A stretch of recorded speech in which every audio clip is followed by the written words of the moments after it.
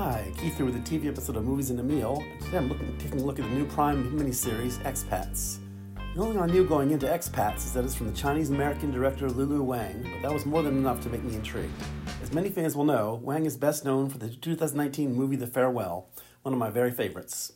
And so I went into Expats with very high hopes, and most of them have been met. The often somber drama, set in modern-day Hong Kong, deals with heavy issues like grief and privilege in the lives of the city's titular expats and the employees who serve them. Leading the mostly Asian cast as the prime expat, Margaret, is Nicole Kidman, truly one of those actresses I'll watch in anything. Here she plays the mother in a family struck with a horrific tragedy, the abduction of their young son, who is still missing as the story begins.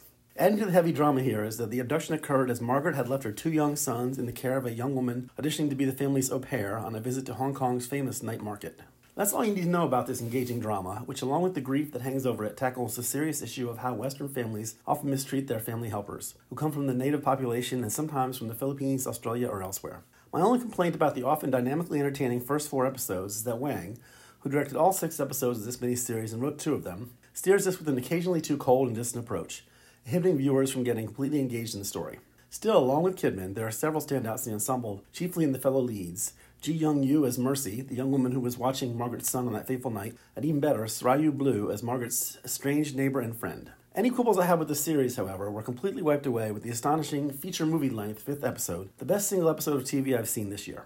For this stunner, also written by Wang, she flips it over completely to tell the story through the eyes of the family helpers, letting the supporting players shine in easily the warmest of these episodes. All in all, I've loved diving into the world of Expats, which sadly will come to an end this Friday night after just 6 episodes. But if you like Lulu Wang and are looking for an often somber but always engaging drama with a great international cast, give Expats a try for sure. So that's it for this week.